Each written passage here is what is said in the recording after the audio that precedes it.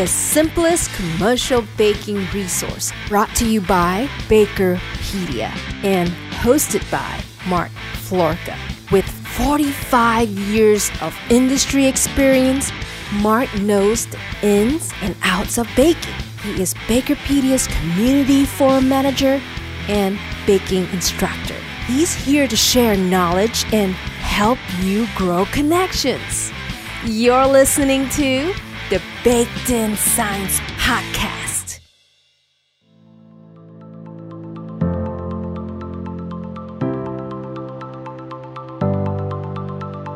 Hello, everybody. My name's Mark Florka, and I'm your Baked In Science podcast host. Today, we have a really cool episode. You know, we get asked a lot about extending shelf life and preventing mold and things like that. And here is something that is as natural as sunshine. Have a listen.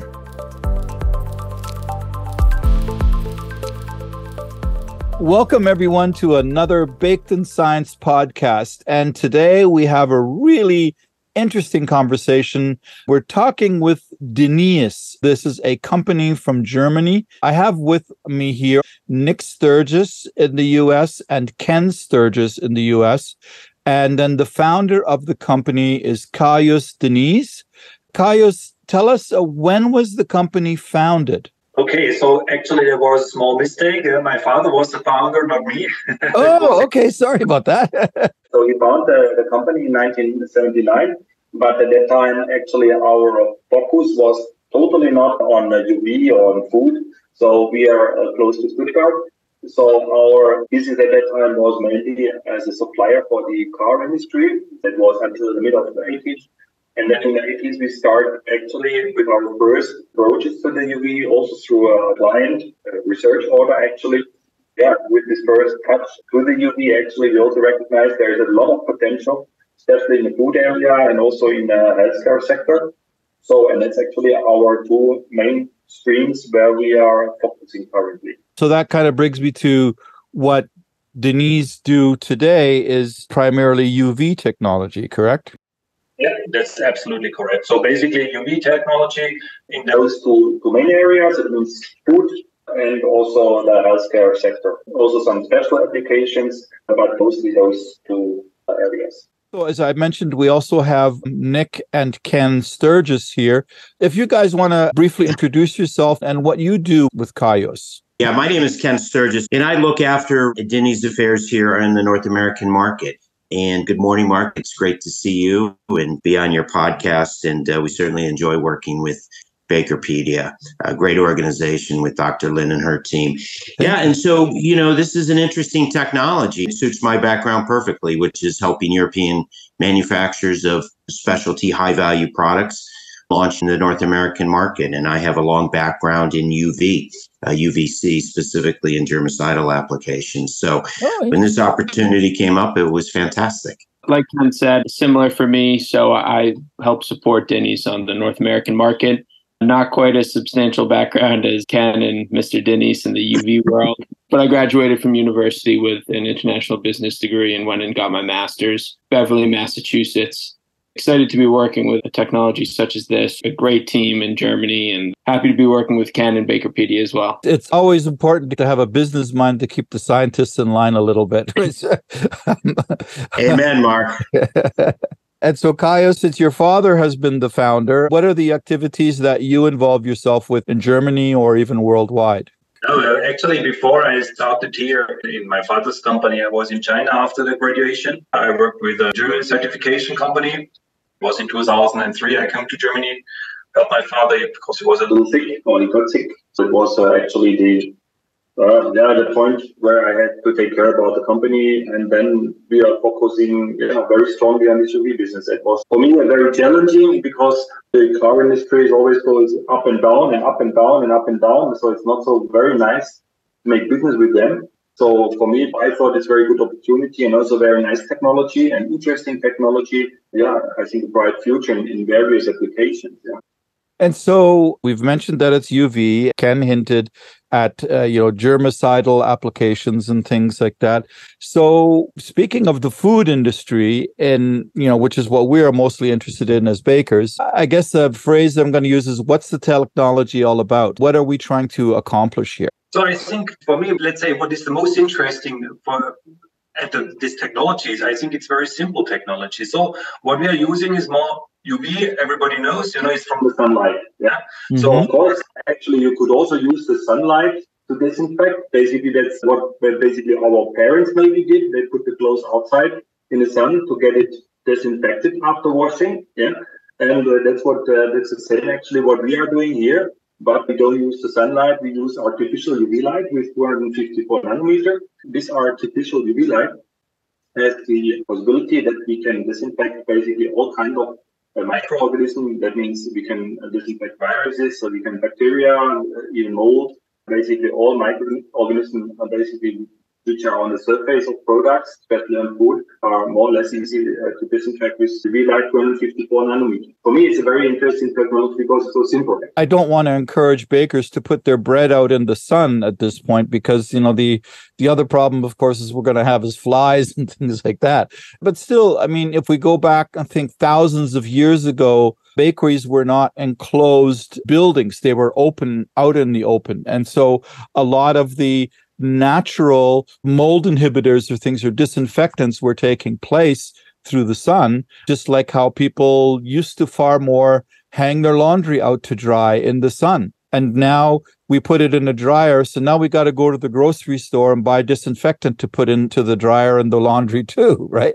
We take something of the way and we have to find other ways. So this UV technology is then a way to disinfect or to keep clean the products after they have gone through a baking. Would they go through the cooling cycle first primarily, and then they would start to be disinfected to ensure before packaging that it's as clean as possible? Is that a good sort of summation?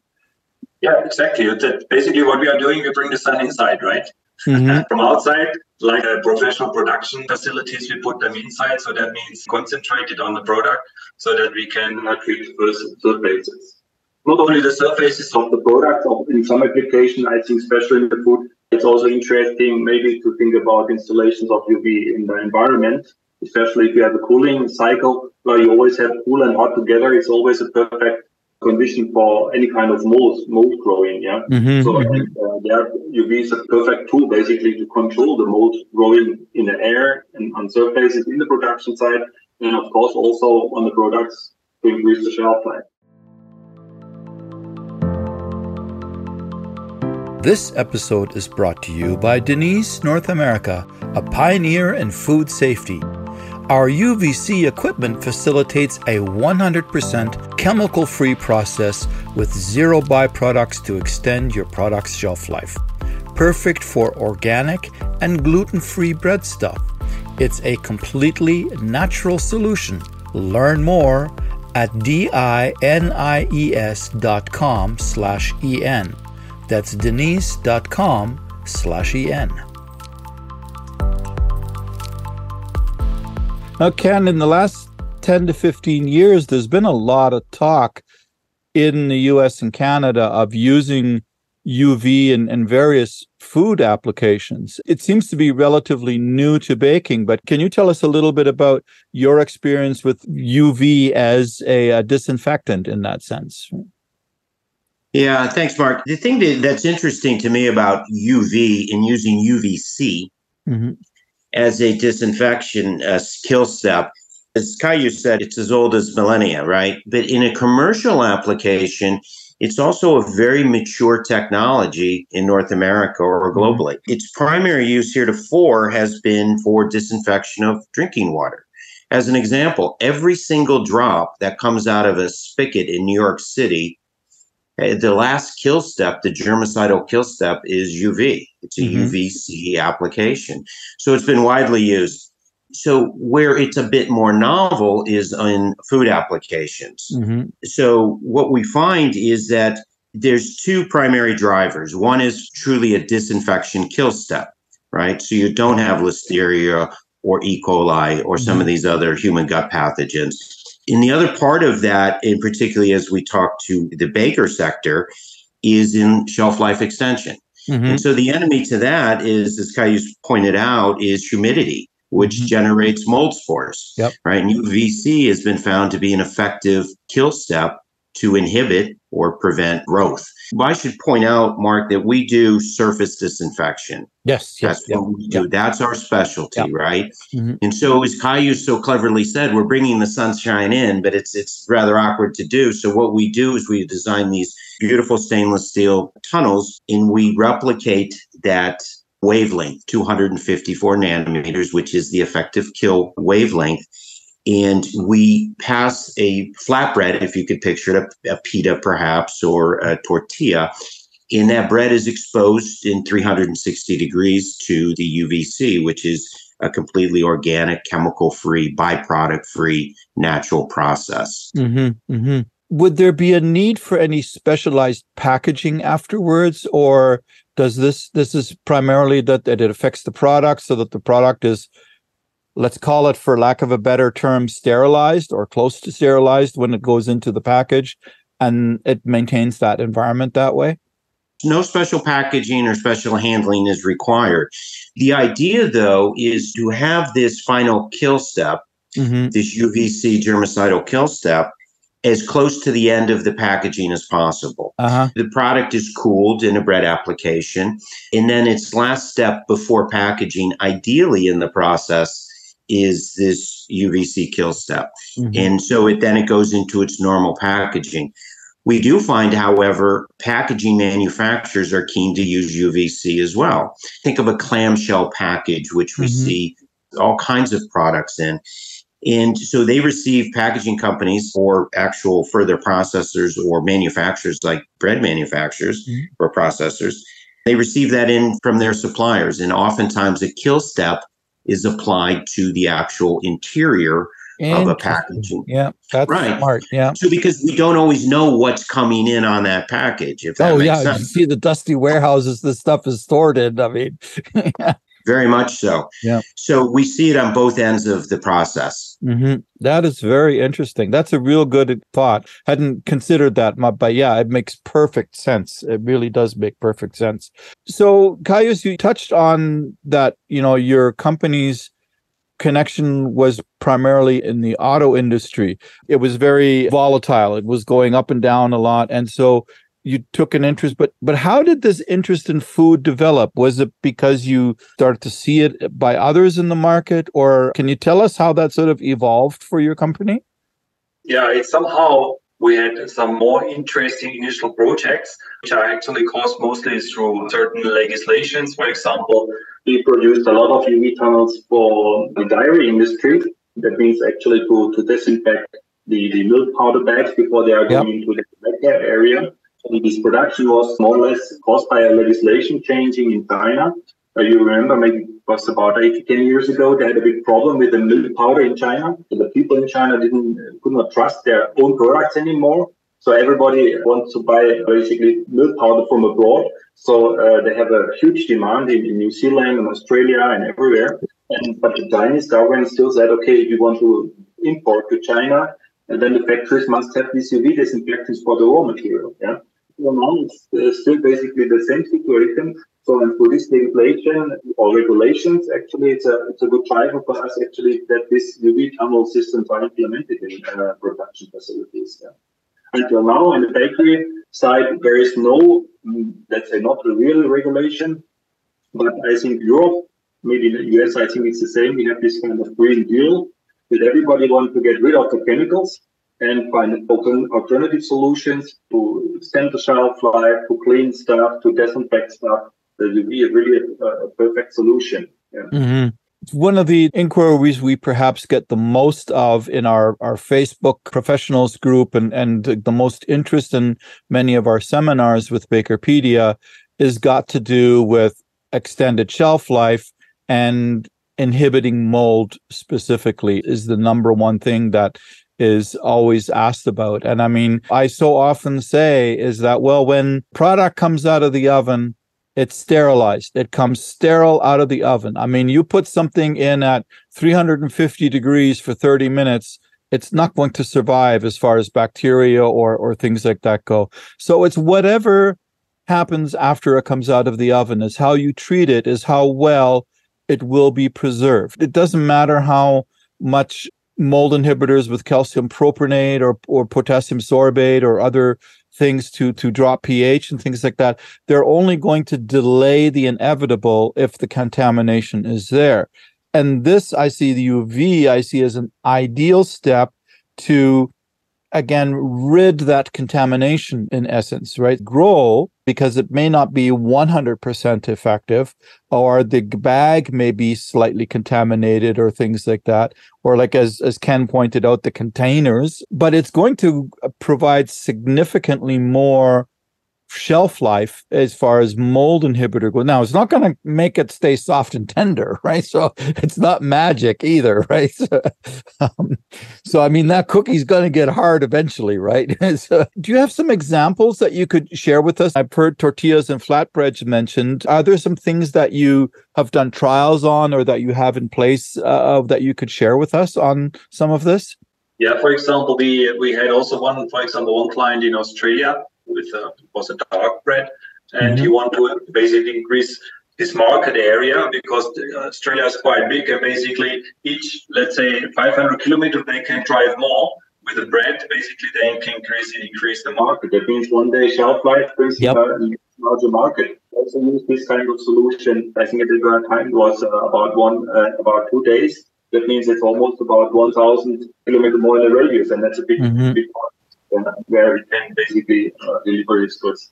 Yeah, actually it works with all kinds of breads. What's always a little critical, we have to say that surface is smooth, it's more simple to disinfect. If we have a very crusty surface, hidden places where the mold can be hidden, then it's a little more problem to get this one really proper disinfected.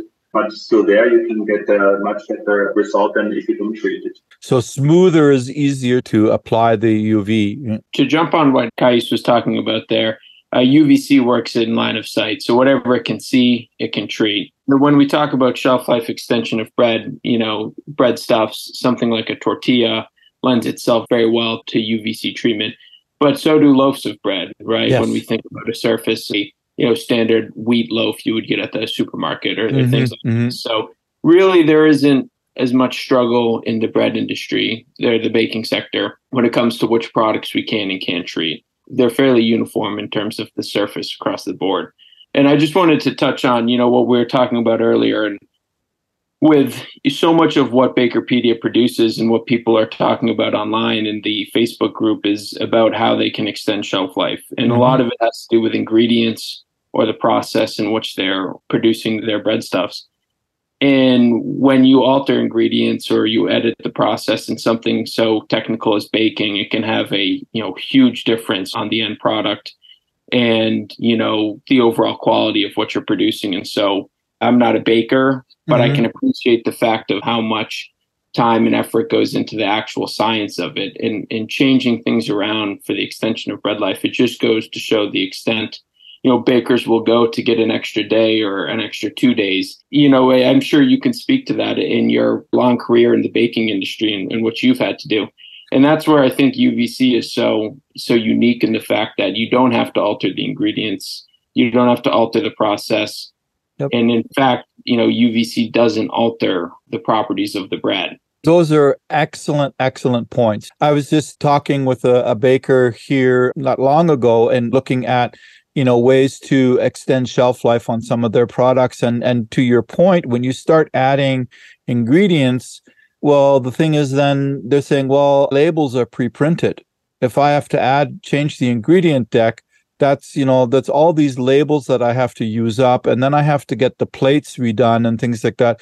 If I have to destroy the labels, that could cost me $10,000. So, why would I do a change like that? Right. And UVC is, to your point, is not going to change the properties. It's not an added ingredient. It doesn't get absorbed by the bread per se. There's nothing to change on your ingredient declaration or anything. You don't have to declare this bread has been treated with UVC. It's not like a genetically modified organism or something like that, right? That's another huge benefit in terms of extending shelf life. In fact, it's quite the opposite, Mark, in a way that we see a lot of, application in the clean label or the organic side of this industry. We're not adding any added preservatives or anything like this. It's a fully natural treatment. And I think that's one of the ways we see ourselves benefiting and supporting this industry the most, is for those manufacturers and producers who care about clean label. This podcast is made possible by Denise North America. Are you looking for an effective solution to improve shelf life? Get easy and chemical-free disinfection with UV light sanitation. Our tunnels contain multiple UVC lights that destroy the reproduction abilities of microorganisms present on the product surface, therefore destroying them. Check them out at dinies.com/en. That's denise.com/en.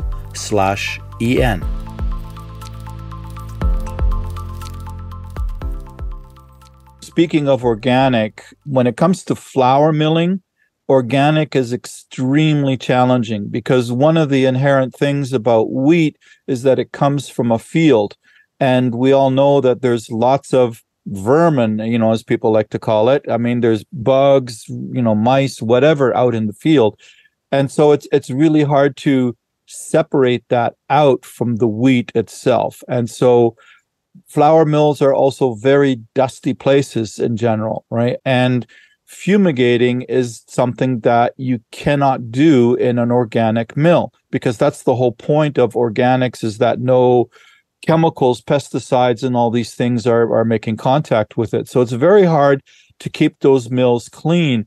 And I can't remember which company or companies, but I remember hearing years ago that one of the things that they were looking at was trying to use UV in the flour mill to clean the flour, so to speak, right? Of course, fumigation is done primarily to get rid of bugs. When I worked at the milling part of the company, is that there would always be a plan and working with all the big customers, to make sure that they get all of their loads lined up in advance, because we were going to have to close the mill down for an entire 3 days, right?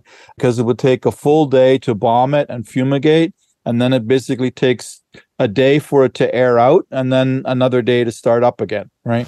And UV is something that has been looked at in the industry for quite some time. And it's also looked at now for a lot of what has been happening. It's very popular in the US. I don't know if you've seen this in Germany, Caius, but what's become very popular in the US and Canada is eating raw cookie dough. People like to have cookie dough that has not been baked in their ice cream, and even just as a snack as is, right? Just like people sell them, refrigerated or whatever, that you just eat it like a snack bar, but it's just raw cookie dough.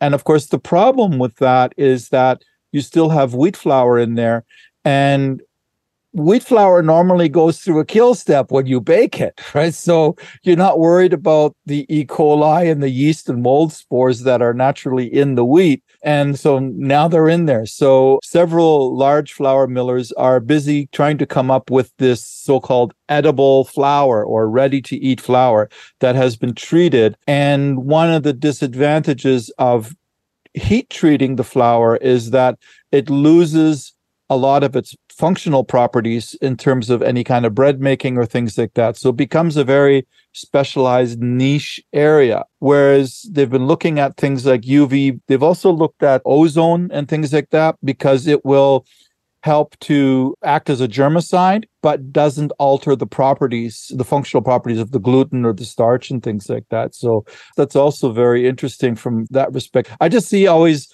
these amazing technologies, and I just see so many, opportunities, as you said, Ken. I mean, I'm sure you guys have got your fingers in a lot of these places. St. Louis is a great place to be for a lot of the ag companies and stuff like that. I mean, Monsanto was based there. They have a beautiful, beautiful campus, and they're always at the forefront of things. And so with the tortillas and stuff that you've tried, what have you experienced, or have you recorded any kind of extension compared to other things? Like, is there anything that you could share with us there? These results are depending a little on the UV energy you put basically on the product. So we tried with different kind of energies. That means UV energies or more or less treatment times. That's related to the treatment time. You can say actually from 200 millijoule, it starts to see results. It starts from 1 day. If you get higher UV energy on the product, you can also reach to 3 to 4 days extension. So, and I think if I just think back to the Australian guy, that's a quite interesting figure also for financial business, right? Mm-hmm. And so the amount of joules, is that residence time or is that intensity, or how does that work? We call it dose, and that's basically the UV energy. That means the intensity multiplied by time. So that's important for the reduction or the germ reduction on the surface with UV. I think, Ken, you were saying about stainless steel tunnels. I'm assuming that's part of the equipment. If someone is to install or purchase one of these lines, that it comes with these tunnels. But is there any other special environment you need for this? Or can you kind of paint us a little bit of picture of, if I'm in my production bakery and I want to add a UV line, what am I looking at doing? Well, first of all, you're right. I like to call them beautiful stainless steel, German designed and manufactured Panzer tanks. This is serious equipment for serious operators, because we know they're going into environments that they're going to see a heavy duty cycle, and sometimes they're rugged environments in terms of use. And so we try to make it as easy as possible. So the idea is to take your existing process, your existing line, and we want to locate the tunnel, which in general terms is going to be all in about 10 feet in length. That gives you some perspective, right? And so on the tunnel, it's kind of what you would envision. It has a hood, it has a conveyor, and so it has an entrance and an exit. And so we put that in at the end, ideally right before the packaging stage. And as long as you have the real estate, it's kind of a drop-in plug and play. Now, the reality is there's a little more integration that's involved, matching and marrying the conveyor lines, etc. But it's a pretty elegant solution from that standpoint. And all we need is mains power, conventional US mains power. And it truly is a plug and play. There's a rather elegant operator interface, which we can dial in speed. And as Cayuse mentioned, what we're talking about is dosage. And dosage is the amount of UV energy by the amount of time, in real simple terms, right? And so if we want a very intense dose, then we slow that process down so the product gets more exposure, using, again, simple terminology. But if we say we have a high volume production environment and we've identified this amount of energy is appropriate for 1 or 2 day shelf life extension, right? We rate that machine, to use that word, for that production capacity. And so on these, in a baker application, in a flatbread, right, tortilla or a pita, we use a pretty low profile because we want to be as close to that product as possible. So the amount of time we see it provide as much UV energy as possible on that. Back to your central question, we're going to need about that 10 foot in length. And the orientation could be either right or left, front or back. We can design around that. Ideally, it's something that if you have the real estate, we can drop it in, or you put a spur off your primary line, and then it goes back into your packaging process. And so it doesn't need to be like in the IT industry, what they call a clean room. It doesn't have to be a perfectly sterile environment. It should be clean, respectively speaking, like not full of bread and flour dust and things like that. It doesn't have any high constraints in terms of the type of environment that you put it in. You're just adding it to your line, essentially. Correct. A lot of our machines, we have specially designed machines that treat seeds, actual seeds, wheat seeds, corn seeds, whatever. And those environments tend to be pretty dusty. So I look at an environment like that. So we do our job. So we determine what your outputs are. What are you looking to do in terms of microorganisms you're looking to inactivate, right? And what level of kill are you looking for? And then that's what we do. And we also have machines in the pharmaceutical sector. Don't remember the classifications anymore, but they're true clean rooms. Food processing, though, we do have applications, and I don't see that it might be the ideal, but not necessary, the final kill stage, and then there's a pass-through to a high care areas, we might say in Europe, or in the United States, a clean room of various classifications. So the tunnel actually terminates through a partition into a clean area. Bakeries typically don't have that level of requirement for a clean room. So it's not necessary, but in many applications, we are passing through into a clean room environment. I've seen that in some of the cookie operations where basically it's where after it comes out of the baking tunnel, it has a very short distance and then it goes through a wall into the cooling tunnel to keep that separate. Another one I've seen was like frying tortilla chips. There, it's also a lot of trying to keep the oils, because the oils become very volatile off the fryer and go everywhere. Yeah. That's a good point. In that sense, it's still fitting it into with what already exists, right? It's not like you have to change your system a whole lot. Yeah, such interesting technology, so many, opportunities in the food industry. I worked for ADM for a long time, and one of the companies that they bought was Specialty Ingredients, and their specialty amongst their specialty ingredients really wasn't so much, they didn't produce anything per se. They were good at purchasing commodities and sourcing various ingredients, and their technology was all about cleaning it, about preserving it. They use a proprietary system, but for some of the things, they may be even interested in UVC and stuff as well. Another thing it kind of makes me think of is, don't mean to put you on the spot here, but in terms of, it's not baking specific, but food related, aflatoxins. Is it something that is able to work on something like peanuts, or is that because it may be inside the peanut, because the UVC only works on the surface, right? Is that something that with peanuts, I don't know if you're aware of some of the issues that around salmonella and aflatoxin with peanuts, and the salmonella is usually a surface contamination issue, but UVC definitely could work with that. Is that correct? Yeah. Yes. Absolutely. So basically, also the aflatoxin. Actually, aflatoxin is not inside. It actually is coming from the mold. So that means that's the rest of the molds. If you can treat the molds, then you have also the control over the aflatoxin. Yeah? So that works as well. Actually, the machine, Ken mentioned before, we call it our NIPOR system. That's basically the system where you can treat small, like seeds, like sesame or nuts or something like this. There we don't have a belt, because like in the bread production, there we have a vibrating plate so that we can turn to treat all of the complete surface. Interesting application.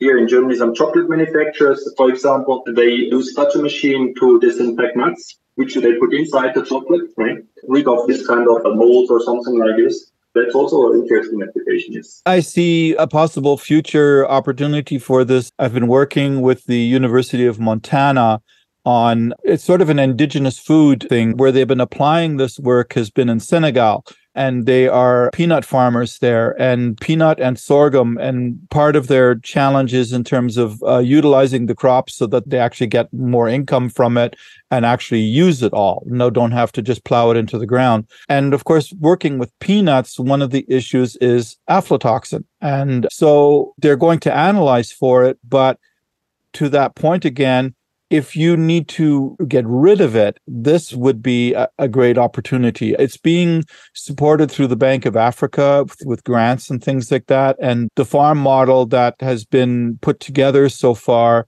has been so well received. It's like a commune almost, right? So it's not huge, gigantic production, but it is, they want to survive off of this. They have their traditional way of doing a lot of different things, but they're interested in developing another 600 of these farms and incubators, right? So where they actually have a production building and everything. So I'll have to give the professor your name, Caius Dorcan, to talk to you guys. It might be a few years down the road yet, but I think there may be some opportunities for them there, right? No, we have also some applications in Africa for sesame. They grow, and if you see how they dry, the sesame is just somewhere on the ground, and you can see it walking behind or beside. Of course, we have a lot of salmonella and this kind of stuff in the sesame. If you want to use it for muesli or even for the bakery, you have to look at this everything very clean. Right? That's also a very good application. That is phenomenal. If people want to learn more about this, Nick, there's a website for this. Yeah, so the website is dinnies.com, DINIES.com. And then we have an English version online, or you could do /EN to bring that up. From there, we have all our different sectors that we participate in listed. our different applications that we specialize in all our products listed. So we have a wealth of knowledge on there, research papers, things like this that everybody can find there. Perfect. That is excellent. There's a contact form as well for people who want to get in touch with you. Yep. There's a contact form for them to fill out. We just ask if you're contacting from the US to just leave a phone number as well. But there's a message part so you can let us know what you're interested in learning more about, or you can reach out directly to us, who our information is on the Bakerpedia website on the sponsorship. Yep. Our sponsorship page. Yeah. Thank you very much for your sponsorship. It's what helps us exist. I keep pointing bakers to it because, I mean, like even Dr. Lin and I, we joked about it a bit last month on the Forum Friday review, is that, the bakers think that we know all of this stuff by heart. I mean, where do they think we go when we need information? Right? That's right. I can't remember what's the neutralizing value of SAP28, right? So, I mean, it's like we use our own resource, trust me, all the time, right? Because it's Dr. Lin's idea and she provides the foundation of knowledge for that. And essentially, she has a number of technical writers who help us write all of this. And we proofread it and things like that to make sure for its accuracy and stuff. There's one guy in the Facebook group who seems to know everything, right? There's a guy in every group. It's incredible. Thank you for that. I really appreciate your sponsorship. It's very important to us. I would say this, Mark, is that we wish every sector we participated in had somebody like Bakerpedia, because you guys are just unbelievable, and just the wealth of knowledge that you're able to bring together in one place, but also the people that make this company run. You, Dr. Lin, Bob Schneider, everyone else behind the scenes that doesn't get enough credit. The technical writing team who helped us produce our clean label UV shelf life extension white paper. Yep. It's just really incredible. Even just from being on the Facebook group, through the LinkedIn group, it's clear that the baking industry has really taken you guys on as the go-to spot for information.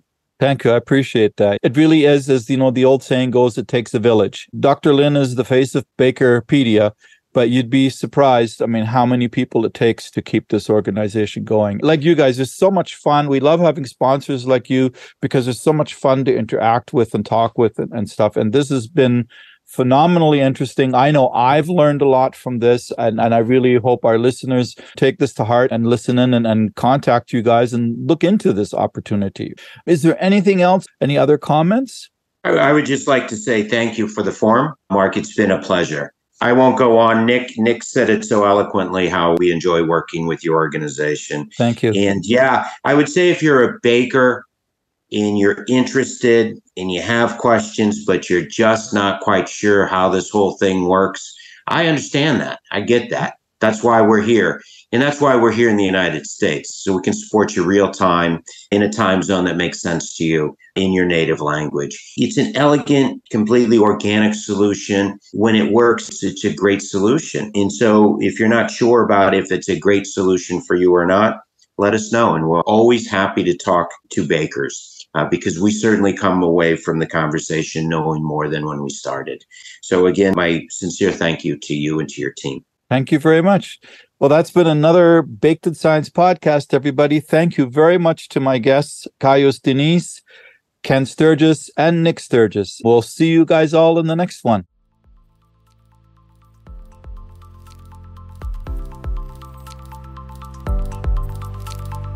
Hey everybody, I hope you learned as much from this as I did. Absolutely amazing technology. It made me also think, here you can put a little bit of sunshine in your bread. Really cool stuff.